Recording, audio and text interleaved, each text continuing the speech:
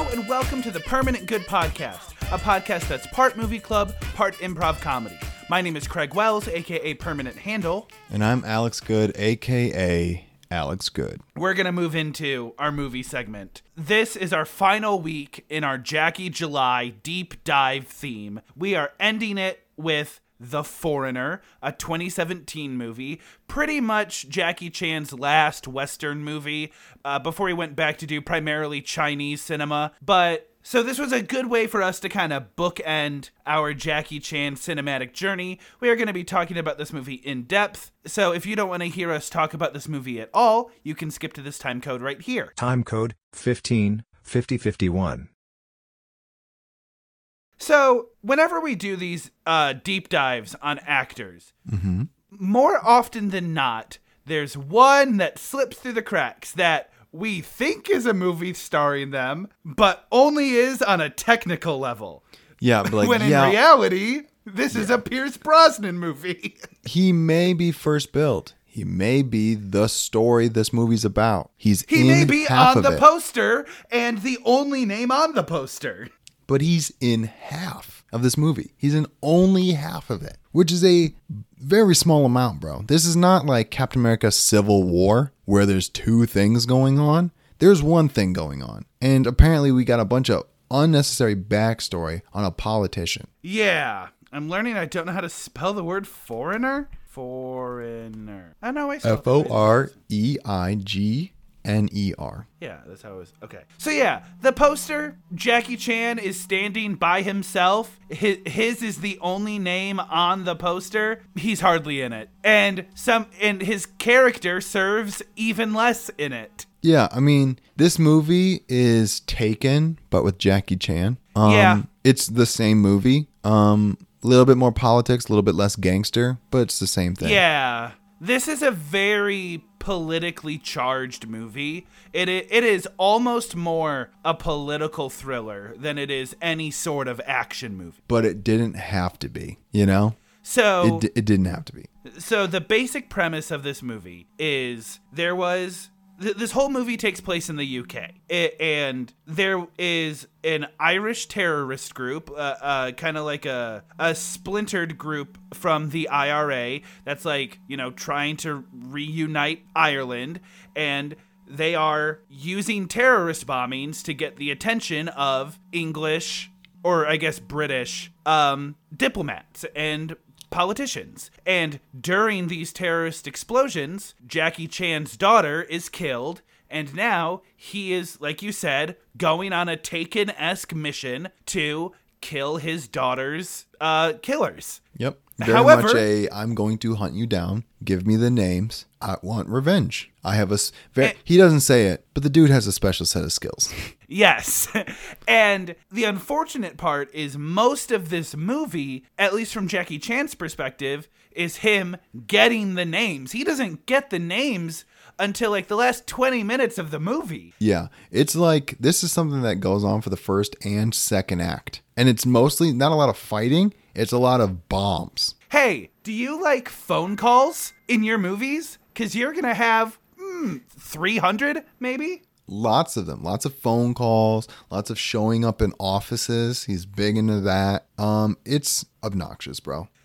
It got to a point where I was like, we're only 15 minutes into this movie, and I think we're on our 5th or 6th phone call. And, ooh, man, I didn't realize how much I hated that until this movie. Yeah, it was just weird. This movie is too straightforward. Because what it is Jackie Chan's like, give me names. I'm going to hunt them down. I'm going to kill them and go back to my life. And the guy keeps like, I don't have any names. I don't have any names. I don't have any names. And every time he says that, Jackie Chan escalates it a little bit. Like, well, I called you a bunch of times. Now I'm going to show up at your office. I'm going to keep doing this. Now I'm going to bomb your office. Okay. Now that you're leaving the office, I'm going to follow you to your house. It just keeps escalating until someone else gives them the names. Yeah.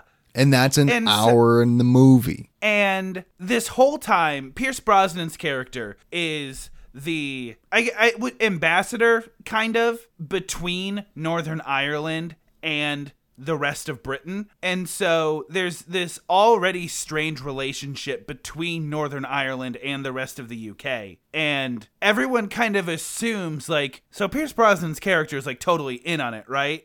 Like, yeah, everyone's he used to be a member of the IRA and he left. And everyone's like, we all know you're still connected.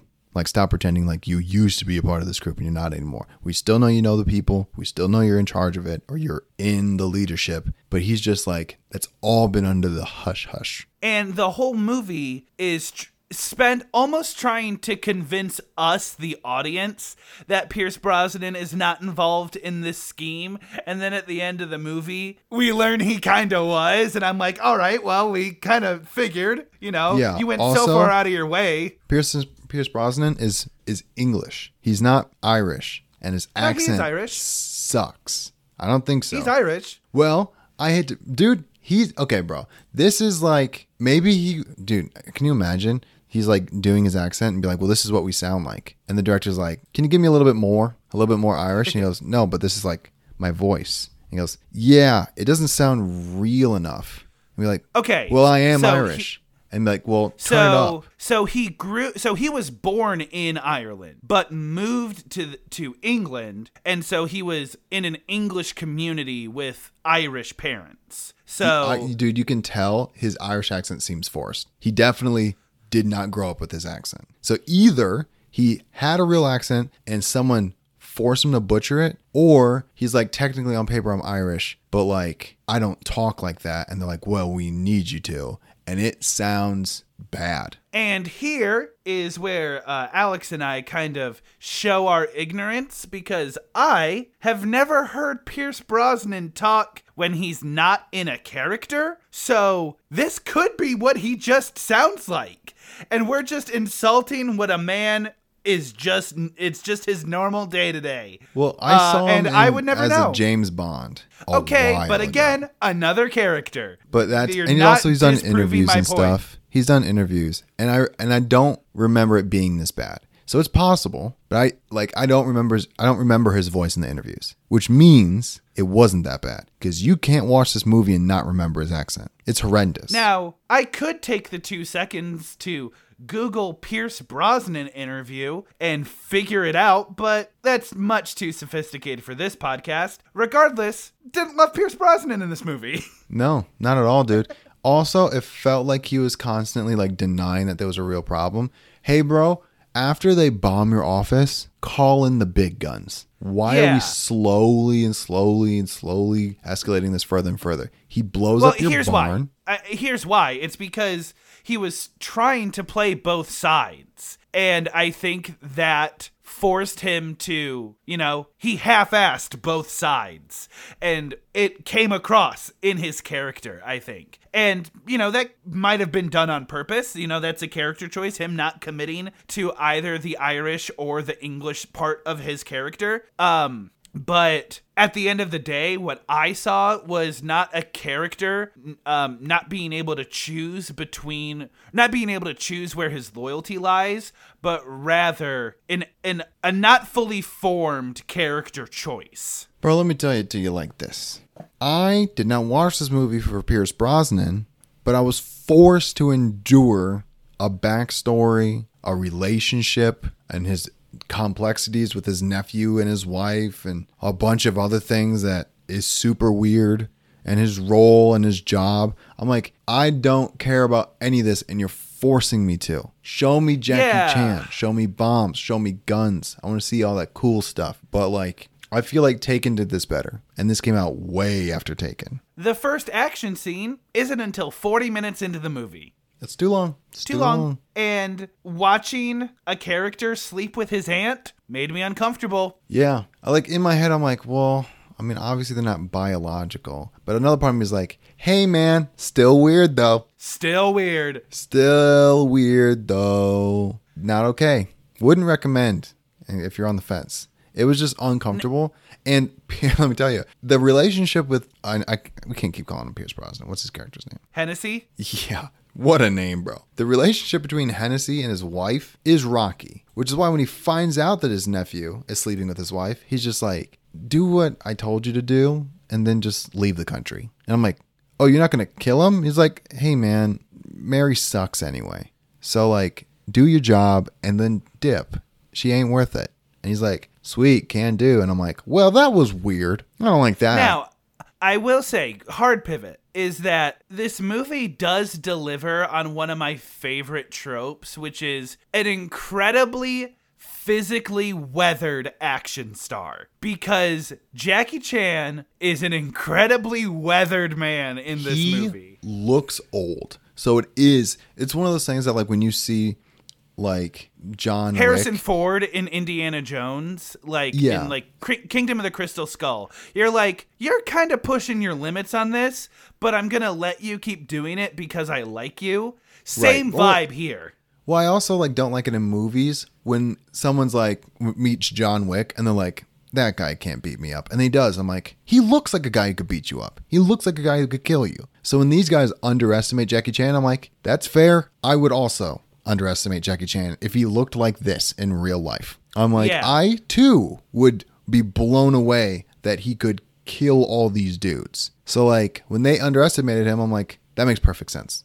I totally get why you would do that. Like, it took him a while for, like, to pull Jackie's file, and you find out he's, like, American Special Forces. And then they're like, oh, that makes a lot of sense. And I'm like, still, this is impressive. The dude is Yes. supposed to be playing a person who's, like, 71, and he's murking people. So, I don't know. I wouldn't go that far. I think he's like 60 or something. I'm just saying, I'm talking facts, bro. I'm pulled this from trivia. Actually, Okay. This is the tricky part because the movie says he's 61. However, his Yes. file would place him at 76. So Okay. he's somewhere in there. Because if Yeah. his birth in the movie is supposed to be in 1941, but in this movie, they're like, how can a man who's only 61 do all this? I'm like, so he's between 61 and 76. Either way, the dude's insane. And the action in this movie is really cool. When they're breaking into his apartment and he, like, jumps through the roof and, like, slides down a hardly attached pole. Like, there are still some really solid Jackie Chan level stunts in this movie. They are just incredibly few and far between. Which, Oh, also, again, they're not makes the sense. funny fights that you're used to in the previous movies. These are all like, oh, this guy's fighting for his life. Yeah, which is a fine tone. I'm okay with this movie having that darker tone to it. I just think that the story beats in between felt so different than the rest of the movie that was being delivered. I still enjoyed all the action scenes. Like, every time he, like, murked folks in the forest, like, I was like, yes, get him, Jackie, get him. Yeah, But dude, it was like everything watching else- Forrest Home Alone. I'm like, oh, Yeah. this is nuts. So I really didn't like the plot for this movie. It's a lot of heavy dialogue about a subject matter that I wasn't personally invested in, and also not the subject matter I was anticipating when going into this movie. You know, I was expecting, like, Jackie Chan, like, almost like detective work from him, but there's not a lot of that. He plays a very cool character. I think that, like, solemn, broken man is a very cool character that we haven't really seen from Jackie Chan at all this month. You know, this very collected, like, when he walks into Hennessy's ranch and he's wearing that bomb vest, like, you could see the emptiness in his eyes where he's just like, I will blow us up. I like- really do not care. Like, that was a very cool character moment. Yeah, dude, he was just super cool, and I wanted more. And I'm like, I don't care about this other stuff because all this other stuff didn't involve Jackie Chan. None of it was Yeah. him. I'm like, I probably would be more interested in this politics and stuff if he was a part of it. But instead, we're cutting away to a brand new cast of characters, and he's not involved at all. It's very annoying. And I'm like, I'm here for Jackie, dude. We're all here for Jackie. No one cares if anyone else is in this movie. So let's figure this out. Yeah, I mean, I don't know if I can recommend this movie with an easy conscience. It's so heavy political that if that's your steez, then this is going to be your movie. I just did not find that very interesting. So I think for me, I think it's a 5.25. I'm giving it a flat 6. There was just some of those action scenes, like the one where SWAT is about to storm the apartment and he kills everyone before they get there. I'm like, okay, bro. This is the one Jackie Chan movie where anything negative I have to say about this movie, not his fault. He did everything perfectly. Yeah. No notes. 0 notes.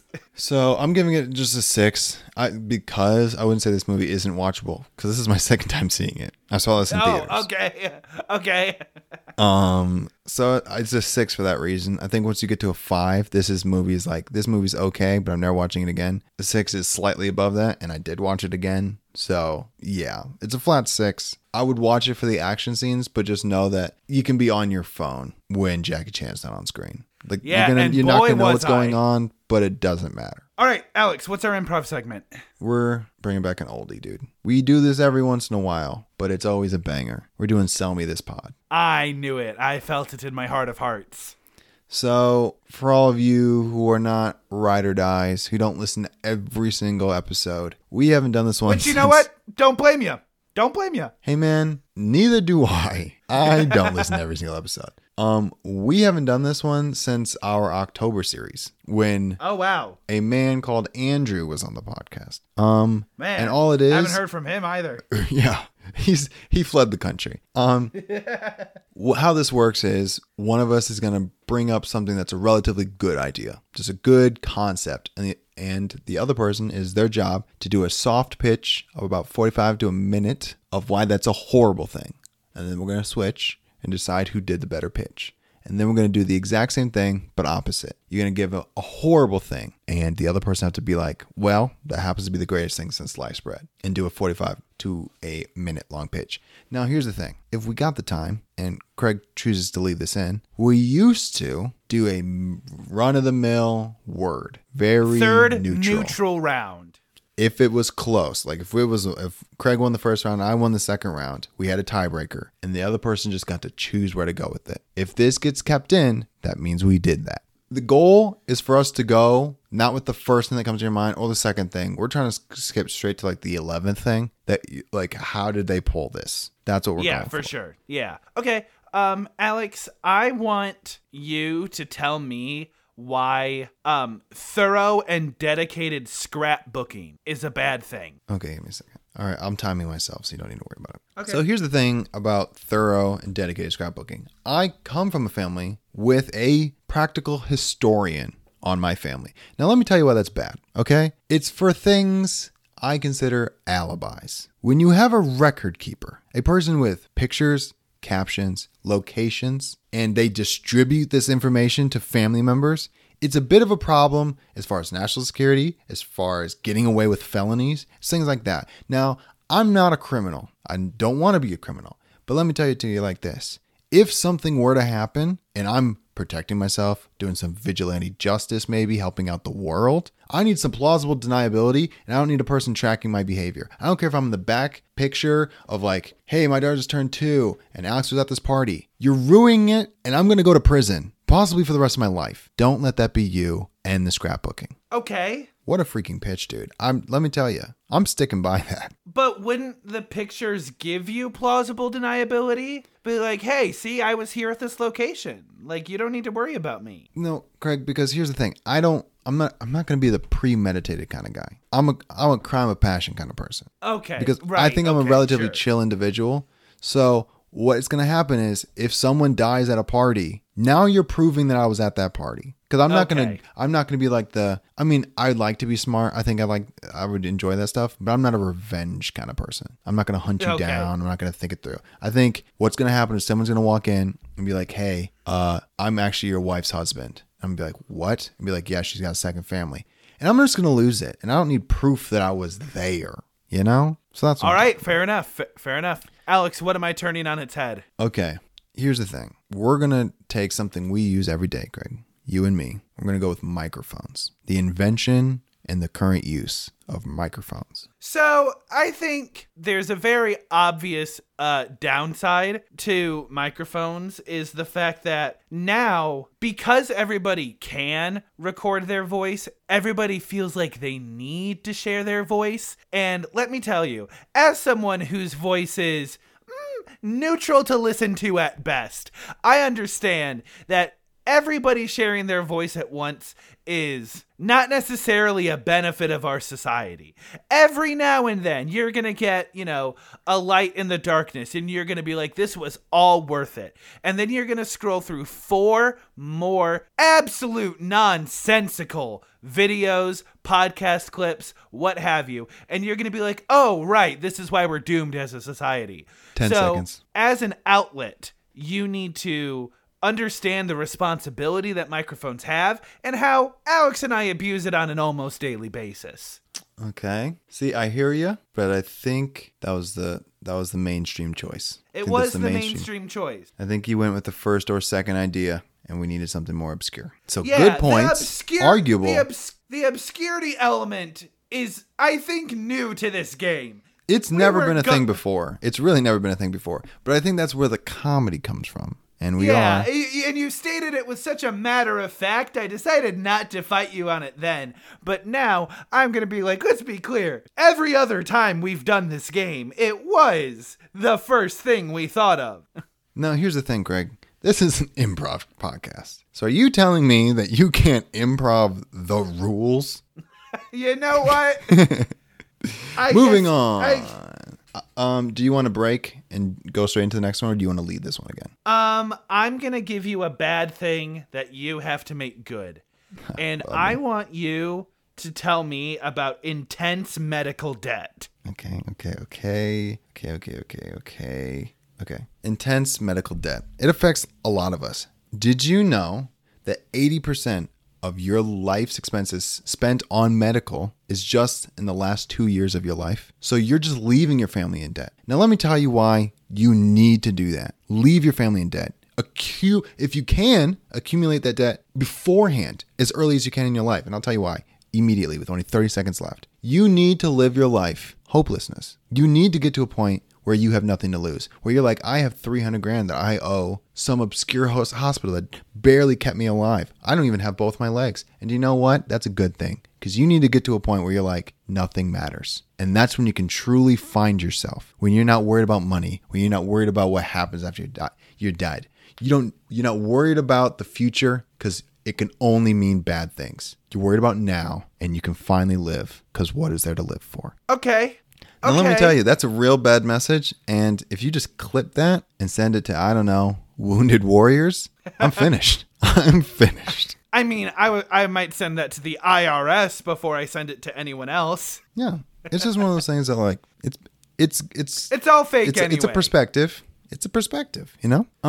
Craig, I'm not going to give you anything particularly heinous. I'm just going to give you a run-of-the-mill, no one likes it, and we'll see how you can make it so everybody likes it. And it doesn't even happen very often, but it's paper cuts. I knew that's exactly what you were going to say. Ooh, I felt it in my brain. See, I was stuck between paper cuts and stubbing your toe, but I feel like stubbing your toe is too mid, so I'm like, we're going paper cuts. So here's what I have to say about paper cuts in general, is they are the number one way to trigger somebody's sympathy pains, right? So if you see someone get a paper cut, 9 times out of 10, everyone in the room is going to wince when that happens. And the one person that doesn't is a sociopath. And now you have a read on your friend group better than you have ever had before. And so it's twofold. A, identifying the people that don't feel emotions in your group. And 2, it's a non-physical way for you to get at your enemies. So if you just stand in front of them and just start purposefully giving yourselves paper cuts, then you are going to send them into a sort of empathetic sensory overload. And I feel like that's a great way to psychologically mess with somebody 10 seconds. Without actually having to perform any physical or emotional harm. And I'm pretty sure you can't get charged for that. That's a good take. Didn't see that coming. That's a pretty good take. I think you won this round. I did not see that coming at all. My immediate go-to was like, raise your pain tolerance. Start with the small stuff, like paper cuts. Yeah. But I like your twist. Psychological warfare. I like the twist. Okay, so here's my neutral statement that I'm going to give to you that you have to take in one direction or the other. All right? Swivel chairs. Okay. This is by far it's the round 3 is always the hardest round. Because the object is so incredibly neutral, to take an extreme stance one way or the other, you really got to dig in there. Everyone is familiar with the computer chair. People have seen it in movies as the villain who sinisterly turns around holding his cat. We've seen it in high schools and middle schools where people just gliding across the hallways. But let me tell you what they're not telling you. Behind the lawsuits of people getting hurt and the teachers demonstrating like centrifugal force, there's another force going on, a hidden force. It's called brainwashing. Everything you know about swivel chairs is wrong. Every time you spin, there's a little neuron in your brain that makes you a little bit more hostile. It's only generated by horizontal planes of gravity, and the mainstream media is not covering that right now. Do you know what they say about the commander-in-chief? He sits in a swivel chair every single day. And you don't think Iraq and Afghanistan have anything to do with it? I'm just saying, ask the questions. Now, this one was particularly fun because Alex said, okay, I think I got it. And then talked slower than I've ever heard him talk before because he was unsure of the next word that was about to come out of his mouth. So hard, dude, because my idea was like, I'm going to make this about science teachers. And I realized that's going to go nowhere. I have like maybe a sentence about how they might demonstrate that and where we're supposed to go from there. And then you started talking about brainwashing, and I'm like, oh, he's lost it. Whatever ground he had, he no longer has. When I said that, I'm like, well, here we go, man. Let's see what you got. Because I didn't know the next sentence coming out of my mouth. I was rolling the dice on my own psyche. All right, Alex, let's see if I can't muster something together. Okay, yours is just going to be static. So, static I think is I'm lost at the specific word. Static is, I think, an unfortunate it's setting an unfortunate precedent for our children because static is one of the first ways that a child learns to control and manipulate electricity. And it happens at such a way that they understand and can physically feel and touch that a lot of kids feel like electricity and manipulating electricity physically is going to become a much bigger part of their lives. Kind of like a firebender in Avatar: The Last Airbender. But they learn very quickly that that is not the case because they're like, oh, if I rub this balloon, I create electricity that I can shock somebody with. And they're like, okay, obviously, step after that, fork in outlet, hand on brother, I will electrocute brother. Hey, yeah, that's how it works, but hey, you as the conduit still gets hurt. So I think that static electricity kind of gives kids an unfair notion of what their future is going to be like. Okay, I'm not going to lie to you. We both kind of dropped the ball there. Yeah, I was confused on your thesis. I didn't know what you were trying to get across until you wrapped it up with it. I had a feeling it had something to do with like the false pretenses because you brought that up when you referenced the Avatar: The Last Airbender. Yes. That was the phrase I was not able to find. Was like it sets this precedent of like, oh, I can manipulate electricity when in reality you cannot. You're just holding a little bit on the tip of your skin. Okay, I think we're gonna have to leave this one up to the audience. Shoot us a text because we know you got it, or hit us up on our socials. Let us know who you think won. I think the first 2 rounds evened out. Let us know who won round 3. All right, Alex, I'm going to need your help with this middle segment because I don't know what it's called. Beautiful. So this is a segment where I have put together a list of actors that have worked together, except one of them is not real. These actors have not worked together. And so it is up to you to peruse the combinations of actors that I have given you and see which 2 I just made up. Which 2 of these did not work together? We have definitely done this before. We have. But I think we did it in an episode that got lost. I think it was the last time we lost recording. And we probably did it again. Have Pod and Cast ever met? Yes. Wow. Okay, so this segment is called "Have Pod and Cast Ever Met?" This was back when we were on our pun train. All right. So I have 4 rounds built for us. All right. So if we end up needing a tiebreaker, oh well. Sweet. So Okay. here is our first set of pairings. Have Forrest Whitaker and Mads Mikkelsen work together. Oh, that Have sounds like they would. Oh, Steve Martin and Seth MacFarlane, and Jimmy Fallon and Queen Latifah. I'm gonna believe the last one. This is hard. Okay, what were the first two? Forrest Whitaker and Mads Mikkelsen. Okay. And then Steve Martin and Seth MacFarlane. I feel like Steph MacFarlane, if they worked together, it was like briefly like Family Guy or something. Yeah. You know? Okay. Which is totally possible. I'm gonna say that one. You're going to because- say that Yeah, I'm gonna say that one's not real because Mads Mikkelsen and Forrest Whitaker, they're both like technically famous, Okay. but they're not like leads. Like they're one of the leads. They're not the lead. Both of them. Sure. I've seen movies where they were both leads and they're forgettable. But I'm gonna go ahead and say the second one's not real. What a mean way to deduce that. Was it true though? I don't know. So, but you just immediately believe Jimmy Fallon and Queen Latifah? Yeah, it's just one of those things. They're like, oh, Jimmy Fallon does 3 movies, all of them bad. That's why he became a host. Queen Latifah does half of her movies are bad. It just makes sense. Yeah.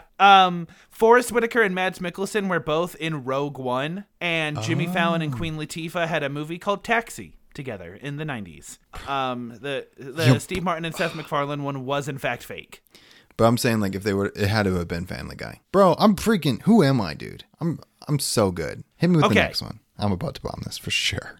Martin Freeman and Lawrence Fishburne, Chris Pine and Chris Hemsworth, and Jennifer Lawrence and Michelle Pfeiffer. Oh, this is straight up impossible. Yeah. Mm-hmm. Okay. Yeah. So Pfeiffer and Lawrence. I don't know. Very similar vibes. Very similar vibes. Similar vibes. I'm concerned because Pfeiffer doesn't do a whole lot of movies anymore, and Lawrence did a lot of movies in a short period of time. Yeah. Mm-hmm. I don't know if there would have been much overlap, but that one's bugging me for some reason. Okay. I'm not sure what to do with that information. We can put it to the side and look we'll at put- the other okay. two for a second. Okay, what are the other So two? the other two were Chris Pine and Chris Hemsworth. Okay, that and seems like Martin- a gotcha. That seems like Okay. they're similar types, like they're both in superhero movies. Keep it. Okay, and what's the other one? Martin Freeman and Lawrence Fishburne. Okay, so here's the thing. I'm gonna go with that one because it makes the most sense. Does that make sense? Because like Yeah. when all 3 are crazy, I have to be like, he picked those crazy ones because they sound crazy, and he just created the most realistic one. So I'm gonna go with that one. Okay. Jennifer Lawrence and Michelle Pfeiffer were in Mother together. Didn't see it. Okay, yep, didn't see it. And then Chris Pine and Chris Hemsworth were both in the 2009 Star Trek movie together. They didn't have any scenes together, but Chris Hemsworth played Chris Pine's dad in the 2009 also didn't Star see that. Trek. This is just straight up guessing. I've never seen either one of those movies or watched trailers. So yeah, Martin Freeman and Lawrence Fishburne was the fake one. Okay. Okay, Robin Williams and Terrence Howard, Oh, for Rachel- sure they've done a movie together. For sure. Rachel McAdams and Maggie Gyllenhaal, and then Victoria Justice and Adam Lambert. See, that's going to be impossible because I don't know anything about them. Like, I don't know anything. You know what? That could have probably happened is like, this was back when like Nickelodeon would just have people from American Idol on because, oh, this person's pop culture Yeah, and sure. just have them on. So it could have just been like on Victorious. However, dude, this is straight up impossible. What are the other ones? Robin Williams and Terrence Howard. My gut is telling me that's real, so I'm not even going to look into that. Okay, and then Rachel McAdams and Maggie Gyllenhaal. They have very similar vibes as well. I They don't do. know what. There's a couple of movies that Rachel McAdams has been in. I think she plays a reporter or journalist in one of them. That seems like something Maggie Gyllenhaal would be in. I'm gonna go with the last one because I just don't know. I don't So you know. think the Rachel McAdams and Maggie Gyllenhaal one is fake? No, I think the Victoria Justice. Oh, the Adam Victoria Lambert. Justice and that You one's know the what? fake Here's one? the thing. I know they're together. I know those two have done something together. But I'm gonna pick it because how dare you include those if those are fake? Like what? How about we stick to people who still make movies? You know, like that's not fair. So I'm gonna Okay, go well, with those Robin ones. Williams is dead, so I guess he shouldn't be included either. Yeah, but we all know. I mean, like he's an A-lister. You know, he's an A-lister. How dare you throw in some B-listers, and I have to freaking recall the spin-offs we did for Victorious. Okay. Golly, dude. I bet you she makes music now. So Robin Williams and Terrence Howard were in August Rush together. Okay, I just went with my gut. And then Victoria Justice and Adam Lambert were both in the Rocky Horror Picture Show live special that NBC did. I knew it was going to be some crap like that, bro. I knew it was going to be so obscure. That's not even fair. That's not fair. I mean, it's fair if you like Rocky Horror Picture Show. Golly, dude. How was I supposed to know? Okay. I mean, okay, last one. I got to get this right so it's not a 50-50. Ryan Gosling and Russell Crowe. Oh, that's the guys, the dudes. I've seen that movie. The new guys. Okay. Bruce Willis and Ben Affleck. And then Blake Lively and Chris Pratt. Okay, so it's between Blake Lively and Chris Pratt. Dude, it feels like they'd be in the same thing. Because Blake Lively does that kind of stuff. You know what I mean? Yeah. Like, but the thing is, Blake Lively's not in a bunch of funny movies, and Chris Pratt isn't in serious movies. Actually, that's not true. Recently, he has been. Sometimes Chris Pratt does movies that are too serious for his own good. Okay, and what was the other one? Ryan Gosling and Russell Crowe. No. And then Bruce Willis and Ben Affleck. Ben Affleck and Bruce Willis. Now, here's the thing. Bruce Willis made a bunch of movies recently. Recently, yeah. And I have no way of knowing. Dude, he made so many movies, and Ben Affleck could be in one of them. He made like 6 movies recently. I have no idea. Mm-hmm. So if he's in one of those, that's it, bro. But I mean, I've seen Gone Girl. I've seen Argo and Town. We did both of those. Golly, dude. So is it more helpful to look at this from a Bruce Willis standpoint or a Ben Affleck standpoint? I'm going to say Ben Affleck. Here's the thing. Ben Affleck would be in a Bruce Willis movie, not the other way around, because Bruce Willis has been famous for so long. So Ben Affleck could be in a Bruce Willis movie real early on and might not be a main character. You know what I mean? Mm-hmm. So I might just chalk it up to that. Be like, oh, it was new in Ben Affleck's career, but Bruce Willis was the guy. And now what was the other one? So I'm gonna say that one's real. I'm gonna say that the Russell Crowe, Blake Lively and Chris Pratt. Yeah, I'm just gonna say that Chris Pratt has not been doing serious movies long enough to be in a Blake Lively movie. Okay, so you were right. Ryan Gosling and Russell Crowe. That movie is called The Other Guys. Gotcha. Yep. And then Ben Affleck was in Armageddon with Bruce Willis. That came out forever ago. I bet you Ben Affleck was brand new, so he probably wasn't even on the cover. He is in fact on the cover. He is third build. Shows what I know about movies. But I was right anyway. So flawed logic, correct answer. Yeah. Good thing I showed my work. And that was Have Podcasts Ever Met? Turns out they have a few times. Man. And I came out a winner again, so I'll take it. We're gonna bring this thing home with a one-hit wonder, something that is never coming back. We're doing this one segment once, and then we're saying adios. And this one's called Christmas in July. Now, Greg, around the holidays, you and I tend to give some advice on gift giving and whatnot. However, it is very popular in both the northern and southern hemisphere to celebrate Christmas in the middle of the year. Which is crazy. I don't sign on to that at all. If you do this, weird. Seek help. People listen to Christmas music. People do gifts. They decorate houses. It's weird. It makes sense for everyone in the southern hemisphere because it's cold there. It's winter. So now they can watch all those Hallmark movies where it's cold outside and they can relate. Now everyone in the northern hemisphere is just making fun of it because it's hot outside and it's weird now. So we're going to come up with bottom of the list presents. Something that you would only give other people for a Christmas in July. Don't give these presents for real Christmas. Like, your friend has been bugging you about Christmas in July for like 3 years now, and in order to satisfy them, just so they'll shut up, you agree to do it once, and you're showing up to this party out of pure obligation, and you're getting just something at Family Dollar, so that way, you're participating and you don't have to worry about it again. Not quite a white elephant gift, because you don't want to stand out as the guy with the worst gift, but you're not going to give it any serious time or money. So we're going to give advice to you that if you got wrapped up into one of these parties, we're going to help you out. First, any sort of like mid-tier food items, like one of those like 5-pound bags of gummy bears, thanks for the candy. I like candy. I'll eat it. Yeah. Not going to buy it for myself, but not personal to me. And, there are some people that do like the heavily themed, like hot chocolate mixes, bags of popcorn, stuff like that. All of that fits into this category. Yeah, I think you could definitely double down on the Christmas theme by giving Christmas stuff, and a lot of that stuff is going to be cheap. So if you want to go ahead and get like candy canes and stuff, we can go for it. I recommend like going to Walgreens and getting like a $20 or $30 pair of headphones, like behind the glass case that someone has to open, because everyone has a broken pair, or they want something like, I just want something I can wear to the gym, or I just want something I can wear for airplanes. Just get them that extra pair that they don't have to feel bad about. Or this would be a good gift to give like middle schoolers who never have their own headphones. This is like their first pair of headphones that they don't have to share with anybody else. They don't care if it's just like the cheapest skull candy. Just give them something like that.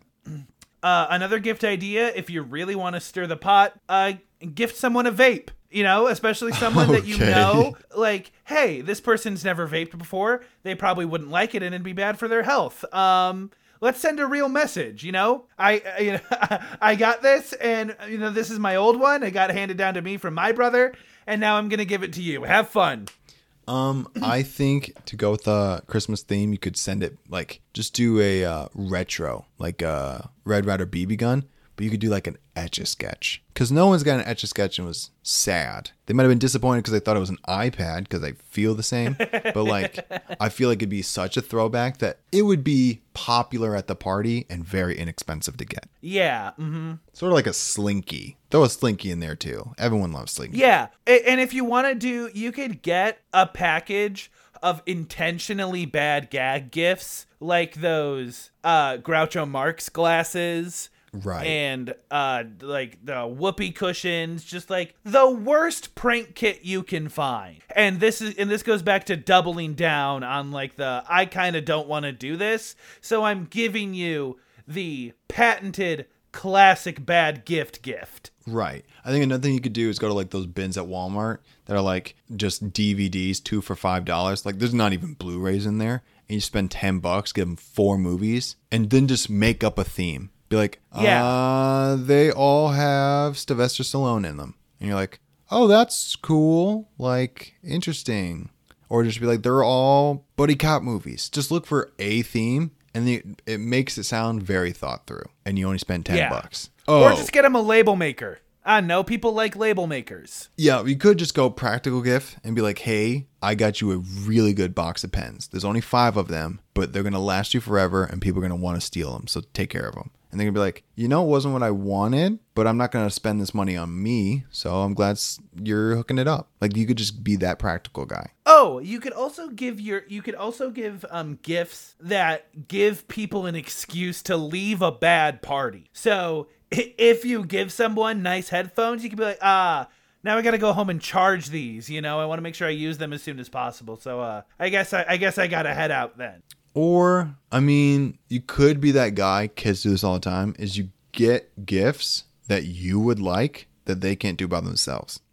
Kids do this all the time. They'll be like, hey, Dad, I got you 2 squirt guns. And be like, well, what am I going to do with 2? And be like, now we can play together. I'm like, oh, so you got squirt guns so we can do this together. So if you want to get like a board game that you've always wanted to play, you can give it to them. So now you don't have to constantly bring your board game over to their house, and now they always have it. Like Settlers of Catan or like Code Names or something like that. People love that. Also, Uno is always a hit, but you can't get like the basic one because everyone already has it. So you got to go on eBay and look for like Uno Attack. People love that stuff. For sure. And do like 1 more each. Yeah, you could get like, maybe this isn't a gift, right? This is a party theme where, you know what? No, now I started thinking about Christmas in July parties, and I started thinking about people wearing ugly Christmas sweaters in July, and that irritated me. I don't know if you noticed the tone in my voice change when I started thinking about that a little bit more, and now I'm kind of just angry.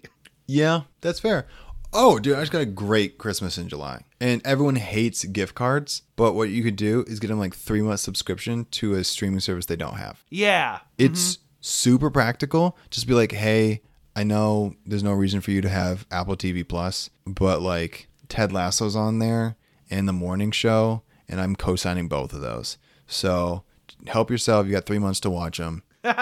Just go ahead and now, do it. But now it forces them into a social contract to watch all the shows that you've recommended Now them. I spent that's money evil. and you don't have an excuse. Or just don't give Rex and just be like, hey, I just got you a 3-month subscription to Showtime. So Yeah. knock yourself out. Yeah. Go watch Your Honor, I guess.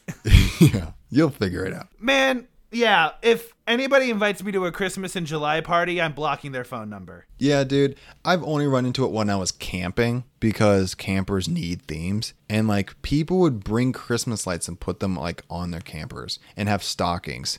And I'm like, do you have nothing else going on in your life? And I'm glad once we gave all these gift wrecks, we're now flaming people who are using them. But Yeah. it's wild, bro. But, however, I am now fully anticipating myself to get Christmas caroled as soon as I go to sleep tonight.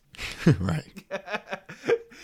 The ghost of Christmas in July is gonna knock on my door and be like, hey, why are you so jaded? Are you okay? Are things going okay at work? And I'm gonna be like, mostly.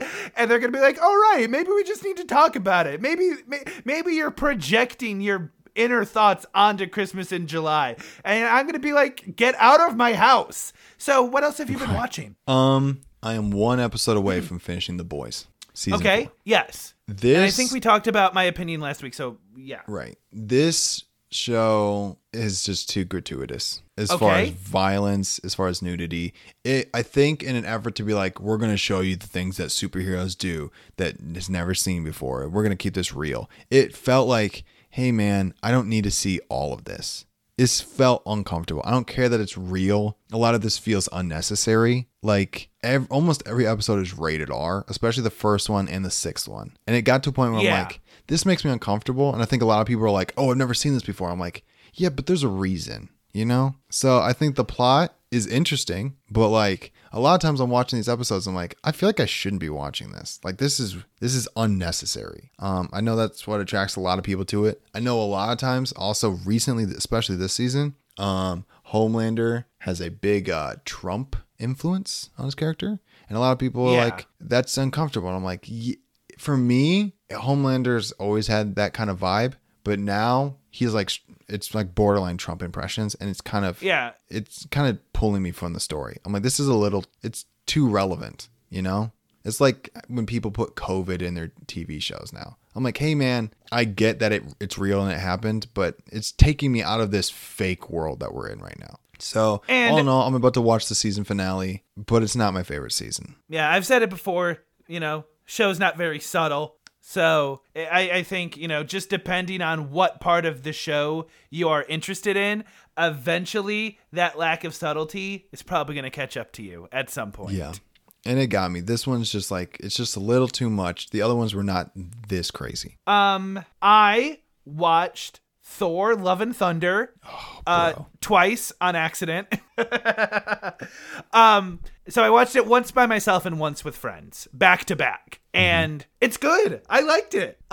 So I think a very big strength that this movie has is it is very simple. After watching Eternals and Spider-Man and Doctor Strange, where it's like, all right, here are some big themes that's going to change the MCU. Thor: Love and Thunder is like, let's have some fun.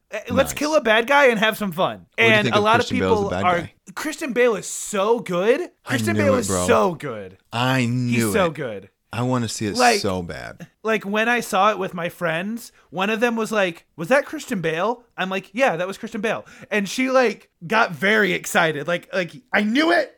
It was too good for it to not be Christian Bale. A lot of people are criticizing this movie because it is too comedy focused and sacrifices character moments for comedy. And I don't disagree with that sentiment. I just think that it's nice to have a movie like this. This movie is very Taika Waititi. And so if you are not a fan of his style, this movie is not going to get to you. I am hit or miss on him, so this movie was just a hit for me. As far as MCU movies go, I think it's in the top third of this phase, at least. Nice. So, what do you think, better, or if you had to compare it to Ragnarok? Because everyone loves Ragnarok. Yes, pretty much across the board. I had to watch Ragnarok twice before I was like, I understand why everyone loves this so much. I did not have to do that with Thor Love and Thunder. The first time around, I was like, oh yeah, I like this movie a lot. So for me, it was easier to like than Ragnarok. Also, this might be a hot take. Not having Loki in this movie is one of the best things about it. I think after Tom Hiddleston was in his own show, that's, by the way, Emmy nominated, it's one of those things that, like, we don't need, just because they're in the Marvel Universe and it might make sense, we don't need them in everything, you know? Yeah, and so this movie doesn't deal with Loki at all. And Loki's been one of my least favorite characters in the MCU.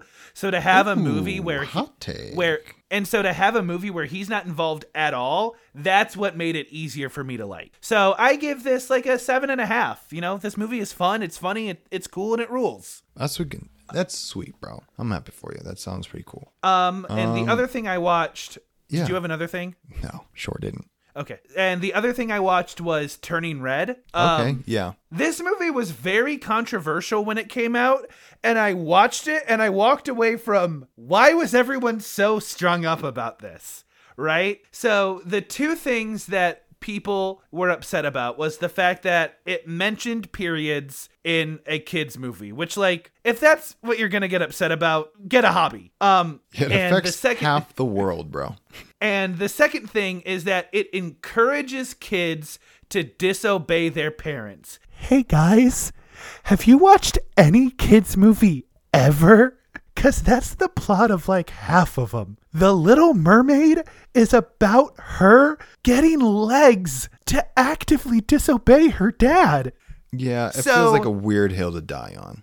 So this movie, as far as Disney Pixar movies go, if you're worried about the controversial take, it's not here. This movie is so normal, it's crazy. It's a movie about teenage girls, and considering I am not and was not a teenage girl, there were parts of this movie that I did not relate to, which is fine. The story was cute, the characters were cute, it was funny, I liked the relationship that it displayed. Above all else, I really liked the message that it was like, hey, sometimes parents are wrong, and sometimes kids are wrong. You're both wrong sometimes. And that movie explores that dynamic really well. So it was really cool. Didn't relate to all of it. Didn't think all of it was funny. But in the end, it was cool. It was cute. 7. Flat 7. Okay, cool, man. It's about what I would expect. All right. So next month, we start a new theme, and we are doing kind of like a stages of life theme. We are starting with like an adolescent theme, and then we're going to travel into, you have the stages written down. Yeah. So we're going to kick it off with childhood, and then we're going to transition out of childhood and adolescence and becoming a young adult into finding love. And then we're going to have a movie about having children and dealing with children. And then 40s, 50s, this is the middle of my life, what's going on, and going through that. And then a movie about elderly. So we're going 5 weeks, 5 stages of life. And we're starting off with childhood and adolescence with the movie Boyhood. I've seen this movie before. I'm excited to rewatch it. I have too. Did you watch it in psych class? No, I watched it on my own time. Oh, I watched this in school. But I'm excited to revisit this movie. It's long, so set some time aside to watch this movie. Yeah, it's 2 hours, 45 minutes, and it came out in 2014. But it's like Oscar award winning, and it's revolutionary the way it was shot. Yeah, so we're gonna talk about all that next week. But for now, my name is Craig Wells, aka Permanent Handle, and I'm Alex Good, aka Alex Good. Have fun, be safe, and make good choices. And while you're at it, tell your mom I said hi. See you next week. Deuces.